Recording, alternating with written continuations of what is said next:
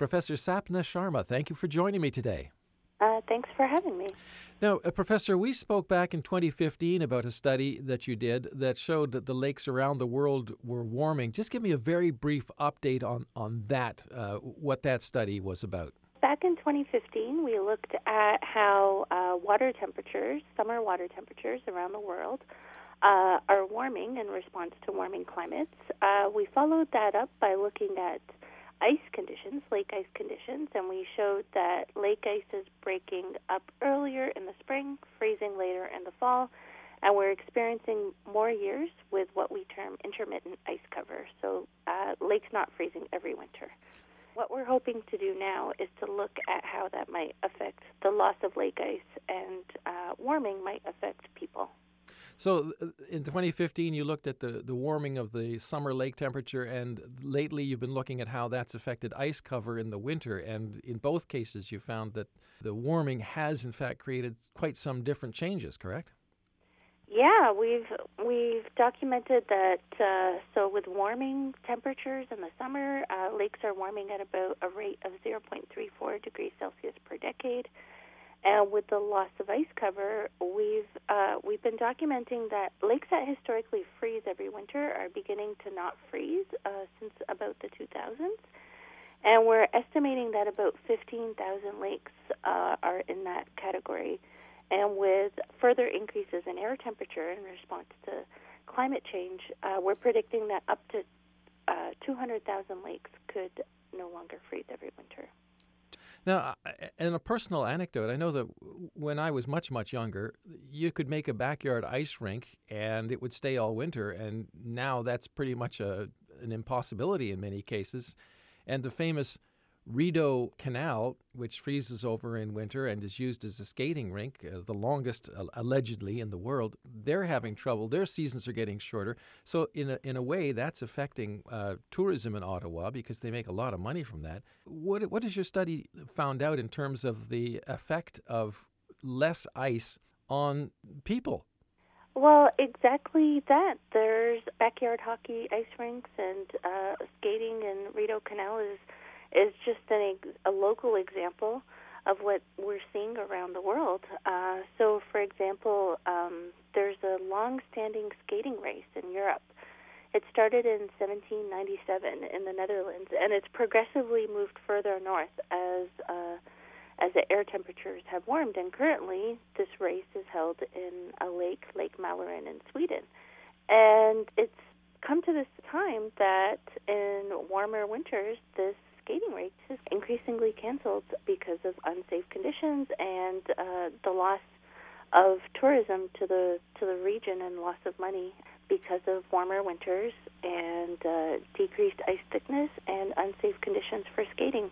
We looked at ice fishing tournaments, and we focused on ice fishing tournaments in Minnesota and southern, central, and northern Minnesota. And we found that in southern Minnesota, there are ice fishing tournaments that are becoming increasingly canceled in warmer winters. And as you move north, the pattern holds. And this has huge repercussions socioeconomically. For example, one ice fishing tournament may bring in up to $800,000 for a local community. So we're finding that recreational activities and tournaments, we've collected data on those, are increasingly vulnerable to cancellations in warmer winters. I know also there's been talk about the difficulty of reaching some of the far northern Arctic communities, which rely on ice roads in winter, and they're becoming shorter in duration as well. Did you get into that at all? Yeah, we did. So we collected information from St. James Bay in Ontario, the winter ice road season. And we found that since 2004, in warmer winters, the ice road season is delayed by approximately 3 weeks, by up to 3 weeks. And that is quite substantial for a northern indigenous community who are further isolated for access to resources, but also access to their communities and social networks because of this delay in construction in ice roads. So what are we to take from this latest finding of your study? I think the important message for me was that millions of people around the world enjoy activities on the ice or rely on activities on the ice for sustenance and transportation. And this is increasingly at risk because of warmer air temperatures in some years. So it's not that every winter is warmer than the last necessarily. We have some cold winters, we have some warm winters, but overall, if we look at the climate over decades, what we know is that spiritual ceremonies are being lost, recreational opportunities are being lost, and in transportation, we have some examples going back to 875 AD as well as 1442 in lakes such as Lake Suwa in Japan, where Shinto priests have spiritual ceremony associated with the freezing of the lake. And in the first 250 years that they had the ceremony, the lake only did not freeze 3 times, and that was associated with widespread famine in the region. Whereas in the last 30 years, the lake only freezes 2 out of every 10 years. So something as simple as knowing whether a lake freezes or not can tell scientists about how climate is changing.